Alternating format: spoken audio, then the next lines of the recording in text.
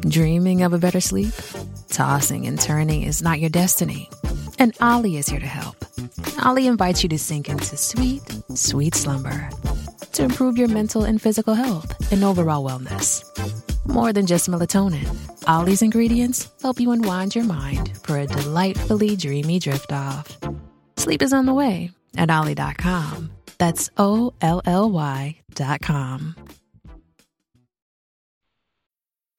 How do you feel great on vacation? Like really good? Easy. You go to Aruba. You'll spend your time relaxing on cool white sand beaches and floating in healing blue water. You'll immerse yourself in natural wonder and find your center on an island where things move at your speed. You won't just feel great, you'll feel relaxed, renewed, and ready for life. That's the Aruba effect. Plan your trip at Aruba.com. Hello, everybody. This is Betsy Wurzel, host of Chatting with Betsy on Passionate World Talk Radio. Jeannie White is station manager and writes the blog. I suggest you read it for important information. And Lillian Caldwell is the CEO. And I want to thank you two ladies for a wonderful job that you do.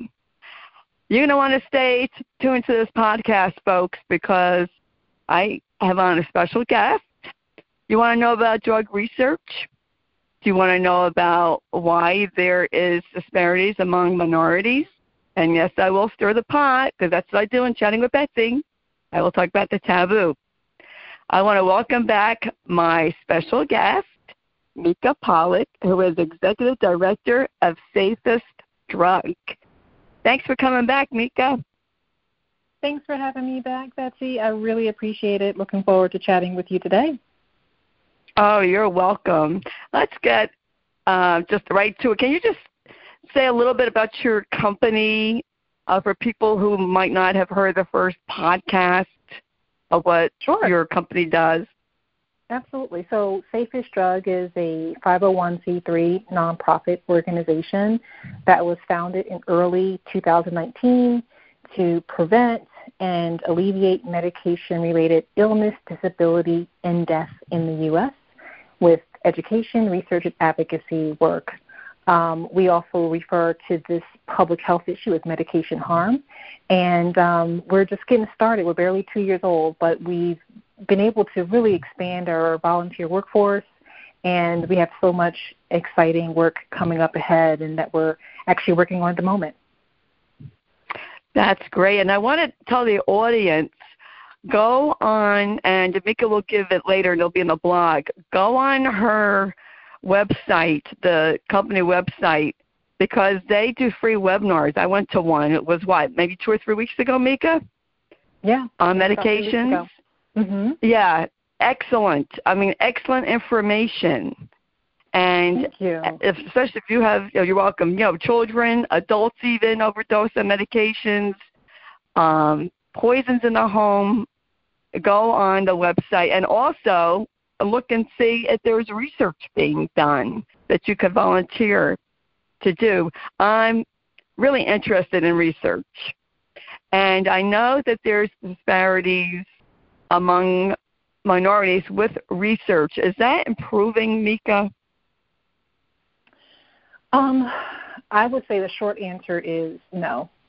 And part of the reason why I, provide that type of answer is because just even this recently in the last 3 or 4 months, Safest Drug took an opportunity to look at the new or the novel medicines, as they call it, brand new drugs, never on the U.S. market ever before, that were approved by the U.S. FDA. And we were disappointed, but not surprised. And we were disappointed because between January and June of this year alone, 2020, there were at least 20 new drugs that were approved by the FDA, but only one of them actually had reasonable, judgment or confirmation that there were no, differences among race and ethnic groups based on the subjects participating in the trial. So we're still seeing that there are issues, and you can even look back in 2019 and 2018, but we just haven't come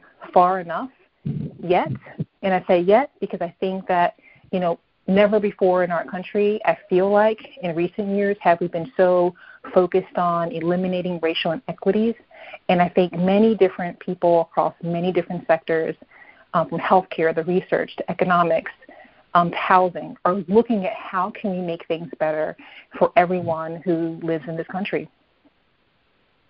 Yes, you know what? I have to say this. To be honest, I did not know that there would be a difference in how a Caucasian person could react to a medication versus an African American versus someone who's Asian, until I heard a friend of mine say on her show that there is a difference, in the chromosomes and in the genetic makeup of different races. And that never really occurred to me that there's, a difference. Yeah, it's actually, there's debate on many different sides of that particular topic, honestly, Betsy, because on the one hand, folks who study the human genome, our genetics, understand that there could be similarities in terms of who's expressing genes in their DNA across race and ethnic groups, but yet there's lots of variability within racial groups, race and ethnic groups as well that we need to pay attention to. And so it doesn't mean that every particular drug has some kind of racial and ethnic difference, but there's definitely been tons of research to prove and to share findings around the race and ethnic differences, right down to the genetic code. And Mika, why do you think there are still disparities? Do you think that companies don't reach out to minorities, or because they might be in urban areas and maybe they don't have access to go to a lab and do research? What's your opinion? I have an opinion, and my opinion also I feel like it's kind of based on observation, direct observation from working in the clinical trial world. But my opinion is that I think that it's multifactorial. So there's many different reasons why. So I'm looking at, for example, a research paper that was done by the NIH where they talked about some reasons behind that, and I agree with much of this. So, for example, they mentioned there's an unwillingness to participate. So these, different minorities, blacks, Latinos, Asians, may be reluctant to participate due to lack of trust. There could be a lack of opportunity in actually being invited to participate in a trial. And there could even be medical ineligibility. So when I worked on these clinical trials and all these clinical trials that are going on, not just for, what we all hear about right now, which is the COVID-19 vaccine trials, but all research, drug development, there's always these inclusion criteria and these exclusion criteria, which means that there's this long list that the study protocol developers put together, say, here are the people that we're willing to bring into the trial because this is who we want to really help and treat based on the drug and its indication. And here are the people who, if they fit these criteria, they're actually excluded. So this is exclusion criteria. And so, some folks are just medically ineligible for that reason.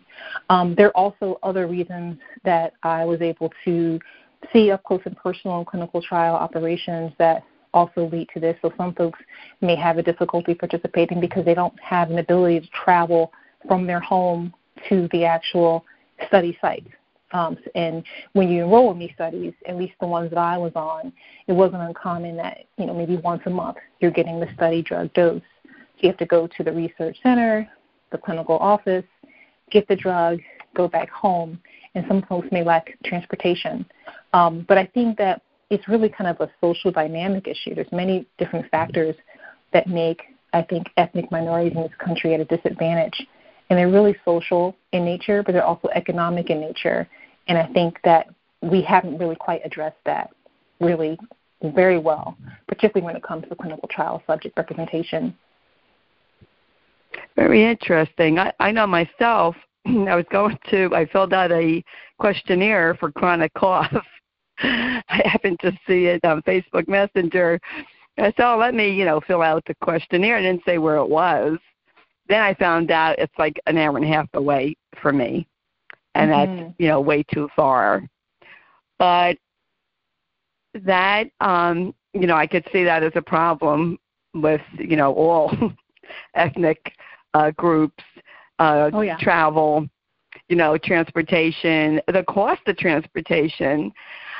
I would like to see, like, people who have local research going on that can make it easier for someone to travel. Many years ago, it's probably probably over 20 years ago, there was a doctor's office not too far from me who was doing clinical research. I went for migraine research, and it was, close enough that I could go. And I would like to see that type of situation.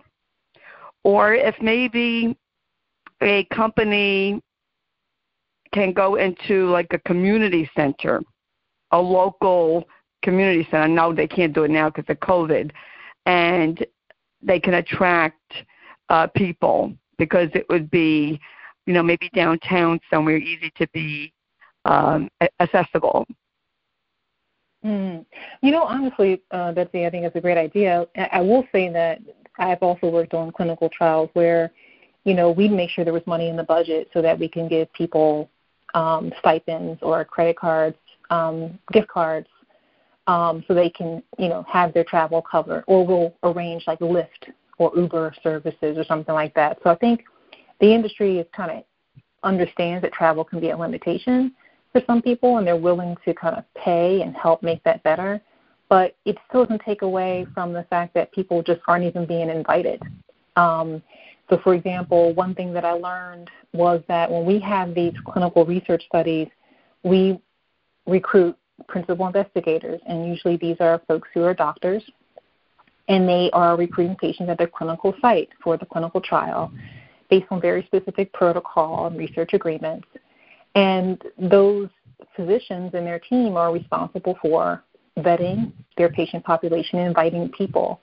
One thing that we overwhelmingly would see is that a lot of these investigators would majority be, white individuals, and they were bringing in majority white subjects. There has been some studies and some evidence to show that if you bring in diverse researchers, you'll also likely bring in diverse populations. And so that's also another potential solution, is to make sure that, you have more Asian, Black, Latino, principal investigator, clinicians who may also be surveying a good deal of those populations in their clinical practice. But it's just one of many different challenges around this particular issue. That's a great idea. Have the different clinicians, doctors of different ethnic backgrounds doing research. Because a lot of times people may feel more comfortable going to someone who is the same ethnic background, that talks the same language, understands their culture, and that could, bring in more people to do research. You take an area like where I live, New Jersey, New York. It's such a diverse community. I mean, I live in a small town, but even in my immediate area, the diversity is huge. We have a large Asian Indian community. We have a large African American community, Chinese. And if these clinicians would reach out to, the ethnic backgrounds that aren't getting researched on, I mean, they could. And I think it would be easier. I mean, there's a lot of people. I mean, I know, like, culture-wise, because I've been told this, for instance, like an Indian or Muslim woman are more comfortable with a woman doctor. And a woman doctor, hopefully, in the same culture. Like, they won't go to a male doctor. Right. So these, are the things that need to be considered, I think, when they do research. Absolutely. They have to consider that. And I think, honestly, when we think about or when we look at the data around how is research funded in the U.S., right, overwhelmingly, pharmaceutical companies are the funders. They use their money to research and develop drugs. And so, I don't know about you, but if I have my money in my bank account, no one's going to tell me how to spend my money but me, right? So they have quite the control over making those decisions in terms of how they're going to spend it. And recruitment is a big, big thing. I mean, but what drives that is the fact that these companies tend to want to do these trials as soon as possible. So it may take longer, for example, to bring in, really great diversity when it comes to racial minorities. But maybe it doesn't fit within the time frame of how soon they want to get that drug on the market. So instead of us researching this drug and recruiting for a year, in order to really hit the numbers that would be ideal and representative, it's going to take 2 years. And because the regulatory laws in this country, federally and overseen by the FDA, don't require for a lot of these private pharma companies to ensure they have representation, then it usually doesn't happen. And I think that's probably the biggest barrier, because even in cases where we've seen or we can see where someone does identify, some patients who are more diverse to bring them in the study, there could still be issues there. For example, years ago, I worked on this study where we had one particular researcher out of Boston, and this particular drug that we were researching, we knew that this particular condition, this disease, impacted more Black women than other types of women. And so therefore we knew we wanted to have more, representation of Black African-American subjects. This particular research in Boston said, hey, I have like 5 or 6, but the issue is they're all Haitian, and we need the informed consent form to be translated into Creole. And so I thought, wow, what an opportunity. He can bring in 5 additional, women of color into this study. That's awesome, because we're just scrambling for just 1 for the month. He can bring in 5. This is wonderful. And it turns out that even despite my advocacy as a Black woman and my counterpart at the pharmaceutical company who was Asian, and both of us advocating for this, the higher-uppers denied it. They said, no, we don't want to spend the additional $15,000 to translate this informed consent. Let's just move on. And I remember just feeling like it was like a punch to the gut. It's like, so it's not enough that we have the right researcher in. We find the patients. We make them eligible. We can see they're eligible. They're great candidates for this. But it also takes pharmaceutical companies to agree to pay and accommodate and be willing to do that. I love talking to you, Mika. I just love talking to you because it's so informative and interesting, because, what I'm getting is it starts in the pharmaceutical companies, right? They want their drugs tested, so they get to decide what doctors, clinicians do it, who their subjects are. Is that correct? Mm-hmm. That's correct. And so the pharmaceutical companies, I guess, need to start having a diverse mindset in their clinical research, and maybe,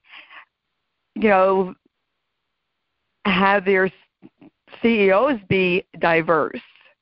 Because, I know this is going to open up a can of worms. I'm Caucasian, okay? I just want to let people know that. I'm Caucasian. And I think that research has to be done among all ethnic backgrounds to see how medications work. Mm-hmm. And the pharmaceutical CEOs better open up their eyes, and I don't care what color they are, what ethnic background they're from, they better get, on the stick, as they say, and start doing this, because, as the U.S. Expands, there's many, many different ethnic groups here. We're a melting pot. It's not just all 100% Caucasian. And they really need to broaden their horizons. So I get on my soapbox because it's not right. No, it's not right. You're right. And I feel like if you think about it, in the rawest sense of it all, it's almost as if the question is the U.S. a country where we only develop medicines that have been proven to be safe and effective for white people? And to me, that opens up a whole can of worms in terms of bioethics and really looking at equity from a very different lens because, you know this, we all get sick. We all have health conditions. When we looked at the 20 new drugs earlier this year approved by the FDA, we were kind of stumped to see that there were literally medicines that were approved for very common conditions that all of us may, experience, from breast cancer to malaria to even post-operative nausea and vomiting. Everybody experiences that. So why in the world would there ever be an allowance of a trial to be pushed through to the FDA for review and approval and then actually approve? So this is not just, the pharma companies, making all this happen on their own. The FDA is also approving this. We have to look at the whole system and think about all the stakeholders who can touch this.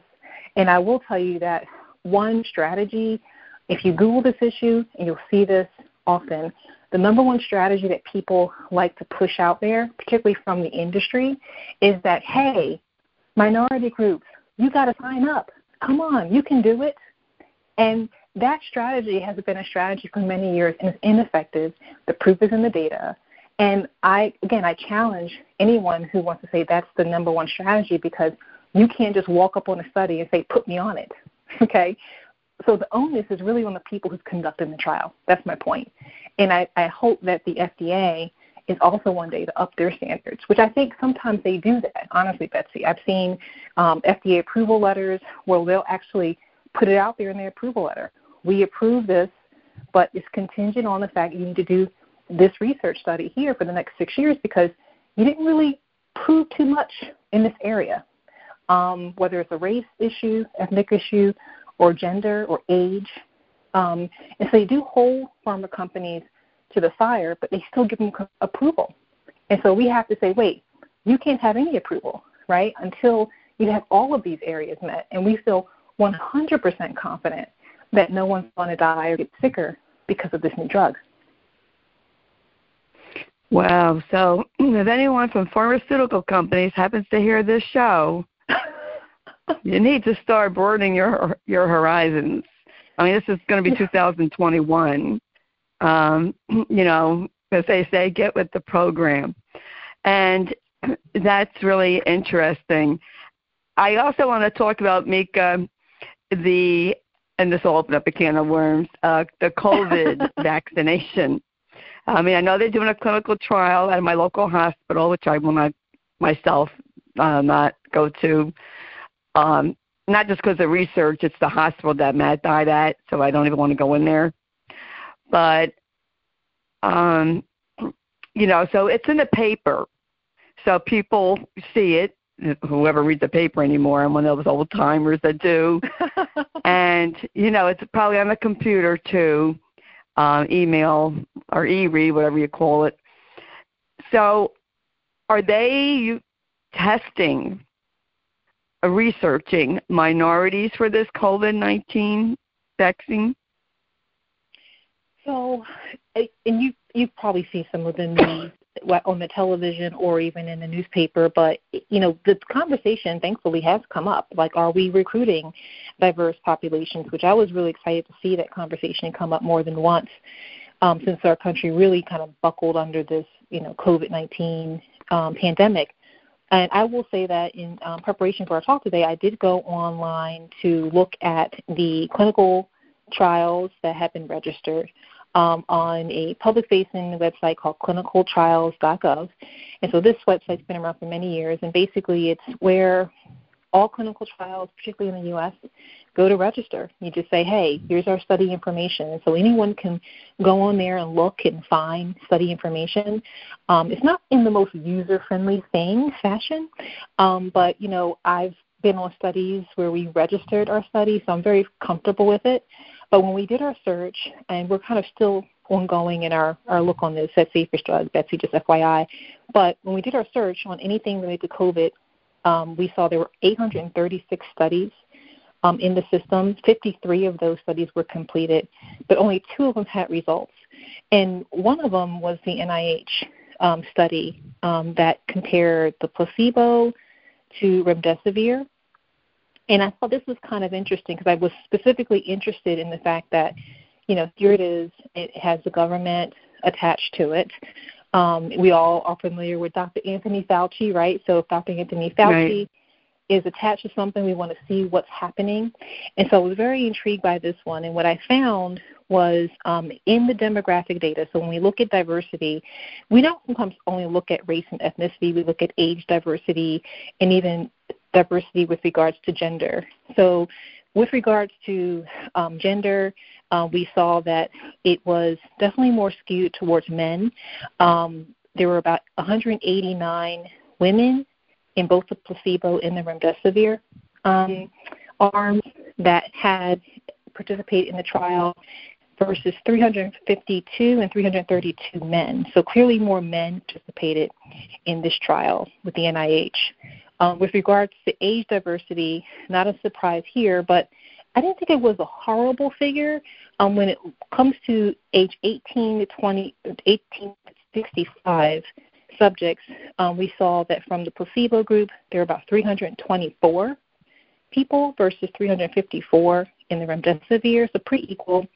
But in the age 65 and older, there was 197 for placebo and 187 for remdesivir, which I thought was actually pretty good numbers for that age group. And then lastly, what we saw with regards to race and ethnicity, we saw what we expected, which is majority white enrollment, but there were some significant numbers in other racial minority areas. So in terms of white enrollment, it was 279 to 281 when comparing the placebo to the remdesivir group. Black population, I guess self-identified black population, 109 versus 117, and then Asians, 79 versus 56. Now, there were other groups as well, people who answer one or more races, or folks who say, just listed as unknown, but those numbers are really low, and those were the white, black, and Asian were the main categories or main representations with regards to race and ethnicity. Okay, here's the $1 million question, Mika. Do you feel that the COVID vaccine, actually it's a two-part question, would be ready to go in 2021, and do you feel it's safe? Honestly, Betsy, I am very, very on the fence. I'm going to tell you, I'm saying this as not only, a woman of color. I'm saying it as a mom to 2 kids. I'm saying it as, a daughter to someone who's over 65. I'm saying this also as someone who's worked behind the scenes of clinical research. And I think what's really driving me towards being on the fence is because I know from working on these clinical trials that lots of things can happen and go wrong, and those things never make it to the public. And so I don't know how well operated the trial was. We don't know, for example, how many, the data is actually on the clinicaltrials.gov website. We're still analyzing it, but one thing I would be curious to know is, how many serious versus non-serious adverse events were actually presented, and what were those in the different study arm groups, right? I will say that as someone who's also worked in research is that, not everything may make it to the public, in the sense that, for example, it's not uncommon that we enroll a subject in a clinical trial and then maybe it's determined based on their labs, based on what we're seeing, or based on an adverse event that, you know what, let's take that person out, or we determine that we need to change our criteria. So it could be things that we just don't see, we don't know. It may not be a lot of that, but what it is, we don't know. I will say that for folks who are, concerned or afraid about taking this vaccine, you're not alone. There are definitely even people in healthcare who are a little intrepidatious about it. But I think it's one of those things where there will be people who decide, hey, I don't care what comes out, I'm taking it. And I think we all need to pay attention to the data, the safety data that comes out from that experience. My hope is that everyone who does take the vaccine, we can have some degree of monitoring and detection on their health, and people can report that, which is a huge issue in this country too, Betsy. I think you and I may have talked about that, maybe offline, but here in America, it's not required for a healthcare provider to report to the FDA when their patient has an issue with a drug.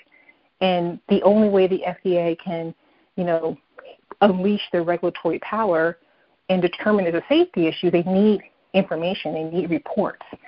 So I would just say for anyone who is going to take it, make sure you pay attention to your body and report anything that feels concerning, whether it's confirmed by your doctor or you suspect it, report it. Because the FDA pulls all that data in, and they make determinations, they call them safety signals, to say, wait a minute, looks like we have 5,000 people saying this. We see an association. We have to launch an investigation. So if you do take it, pay attention to your body and report anything that's concerning or suspicious. Thank you, Mika, for that advice, and I totally agree. I myself personally will not take it, and definitely if someone does want to take it, yes, report to your doctor. And I know myself, Mika, with medications that I have reported side effects, and the doctors ignore what you say, especially if you're a female. And, then you come to find out later on this drug was taken off the market because of what you complained about. I just want to tell the listeners, listen to Mika, listen to me. Your body will tell you. So listen to your body, and even if your doctor says, oh, it's nothing, call the FDA and report it. Go to Mika's company and report That's right. it. Yes. And we have tons of resources, and we're willing to help people with the reporting. The other thing I will say around that, though, Betsy, is another, I want to say almost a myth, right, is that if the side effect or the potential safety risk is not on the label, then it means that what you're experiencing, it can't possibly be. And that's just not the case. Every medication on the market, whether it's been on the market for a year or 15 years, comes with known and unknown potential safety risk. And so that's why we have to tell people, we have to report it. Those reports need to get to the FDA, because that's really the central repository for paying attention to these safety signals. So I always tell people, read the label, pay attention to the risk. But if you see something or if you experience something that's not on there, it doesn't mean it's not there, because that's what we hear a lot from a lot of patients and consumers who contact Safest Drug. When we talk with them, they may have raised an issue, and their clinician may say, well, no, that drug doesn't cause that. And they're just kind of brushed off, and they feel brushed off. And right. Dismayed. But that's why those reports are so important, because we need to uncover new pieces of information. Another thing I will say is that when the FDA approves these drugs, whether it's the COVID vaccine or any drug for that matter, we don't always know 100% where the safety profile is. We call it the safety profile, exactly how truly safe it is for all populations that are going to get exposed to it. So don't forget, in the clinical trial world, we carefully highly select who gets exposure to the drug. In the real world, after the FDA gets this drug approved, or the pharma company gets FDA approved, then all kinds of patients who may not have ever fit our criteria are then exposed to the drug. And so you get to see new things that we may not have seen in the clinical trial world, which also comes with people being all over you, looking at your labs, looking at your blood work, jotting this stuff down. We don't see that in the real world. Is your doctor, your nurse calling you every other week? Hey, Betsy, you took that new drug. Tell me this. Fill out this questionnaire. Come in for blood work. You normally don't see that. And so we need people to always talk about how they're feeling and what they're experiencing after they take a drug, particularly if it's the first time your body's ever been exposed to the drug. Absolutely. I mean, I had to say to my rheumatologist, this is a few years ago, with muscle relaxers. I mean, I couldn't take a whole one. I'd take a quarter of one and it knocked me out for 2 days. And she's telling me, I can't do that. And I said, well, I'm telling you, it does that for me. This is me. I'm very sensitive.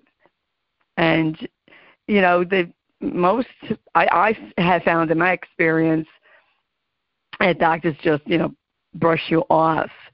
But definitely, I'd say proceed with caution.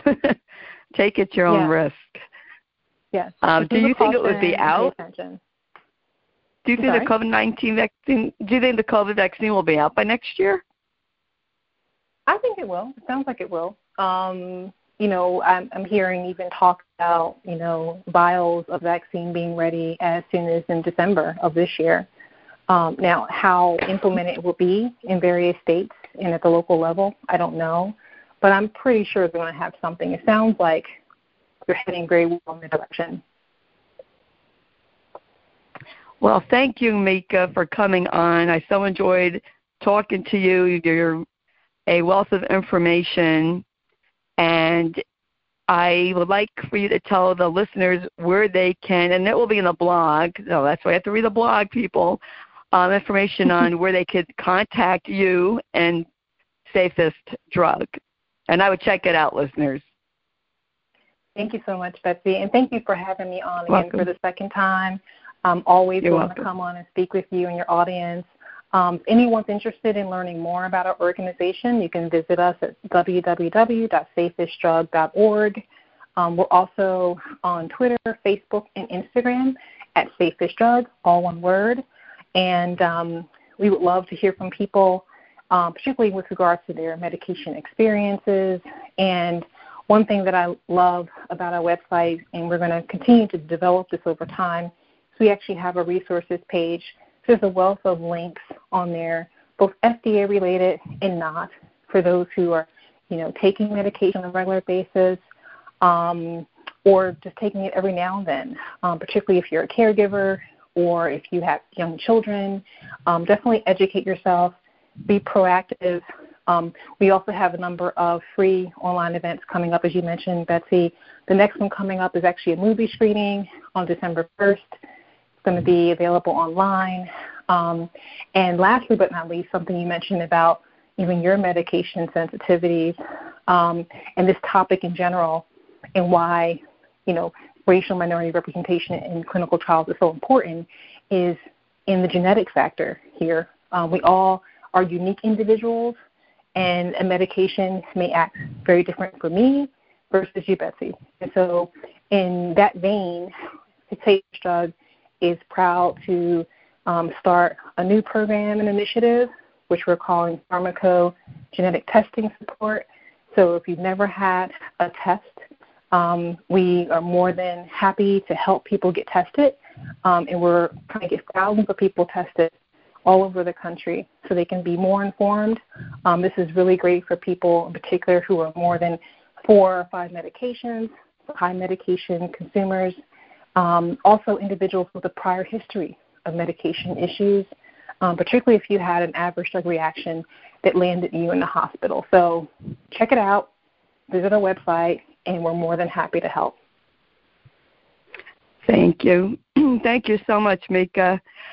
Folks, if you missed any of this podcast, or even after you listen to it, you want to listen to it again because of the great information, I am on Apple, Google, Amazon Music, wherever you hear podcasts, you will hear Chatting with Betsy. And I can't thank you enough, Mika, for coming on, sharing this information. Folks, Thank you. In a world where you could be anything, will you please be kind? Just be kind humans to each other, and, be safe, and just, it's just sometimes I get so overwhelmed. I'm in New Jersey. People are always in a rush. They'll run you right over. Just chillax. That's what I used to tell my school kids. Just chillax, chill and relax. Wherever you're going isn't going anywhere. Your employer, the building, the shopping center, the store, it's not going anywhere.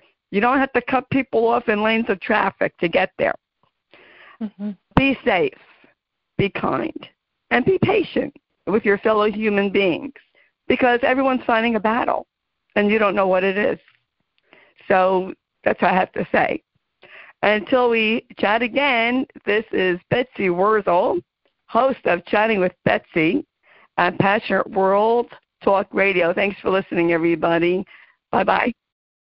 This episode is brought to you by JLL. Get an insider view into the world of commercial real estate with JLL's podcast, Trends and Insights, the Future of Commercial Real Estate. Whether you're curious about making cities more sustainable, the evolution of office space, or AI opportunities, this podcast will help keep you a step ahead. Tune in for candid conversations with business leaders about the biggest trends impacting how we live, work, and play. Subscribe to Trends and Insights now at jll.com/podcast.